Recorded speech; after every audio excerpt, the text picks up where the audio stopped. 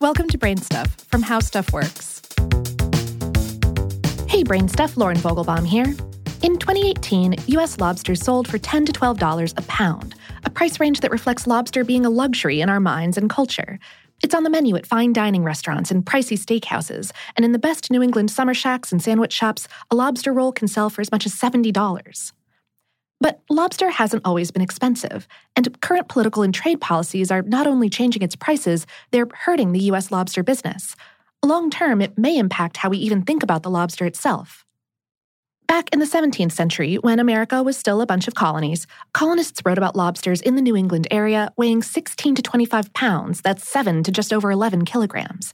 Some of the largest weighed twice that and grew 4 to 6 feet, that's 1 to 2 meters long. And there were so many lobsters that there are claims that the shellfish would wash up knee-deep on Massachusetts shores.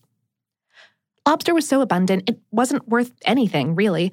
Colonists considered lobster cheap eats. It's what you'd eat when there was nothing else and you didn't want to starve. It was foisted off on indentured servants, enslaved people, and prisoners, even pigs. Everyone was embarrassed about eating it. Oysters, by the way, fell into the same category.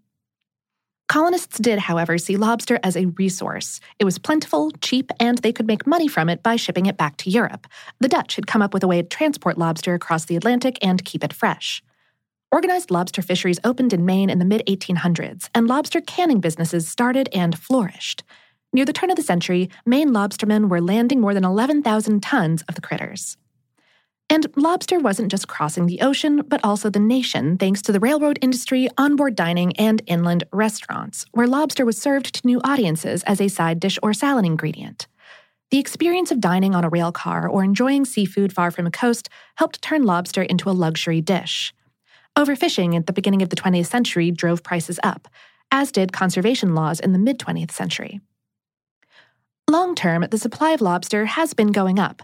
Those conservation laws worked, and Maine has had a lobster boom that took landings from 18 million pounds, that's 8 million kilograms in 1950, to nearly 131 million pounds, or 60 million kilograms in 2016.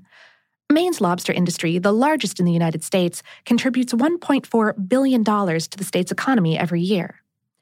And that's a good thing, too, because in recent years, lobster industry representatives from Maine have built international demand for their products, and China has been poised to purchase significant amounts of lobster.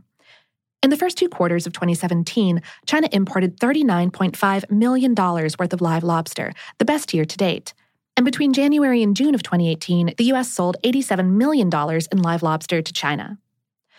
But the dollar signs that people in Maine's lobster industry were seeing vanished after the Trump administration imposed tariffs that caused China to retaliate with tariffs of its own, including a 25% tariff on U.S. lobster. The impact of the tariffs is dramatic. In June of 2018, live lobster exports to China topped $11.8 million.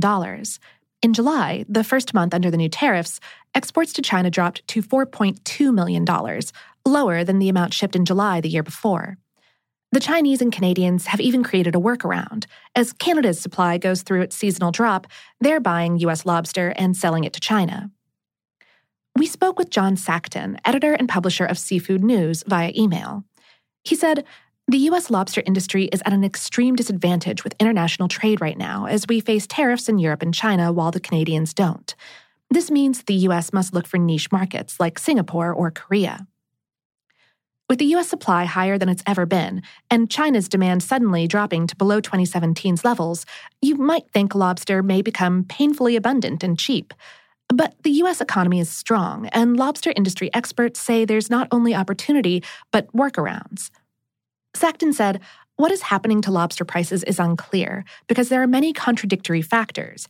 Maine has lost the ability to ship lobsters to China, but on the other hand, demand for lobster tail is very strong, and these are processed in Canada, so there is continued strong demand from processors for Maine lobster.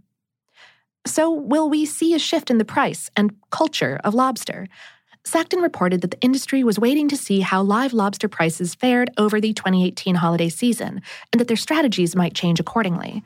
But we wonder whether culture is as flexible as the market. Would you buy a McLobster?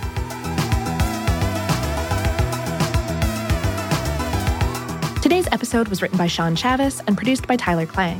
For more on this and lots of other wicked awesome topics, visit our home planet, howstuffworks.com.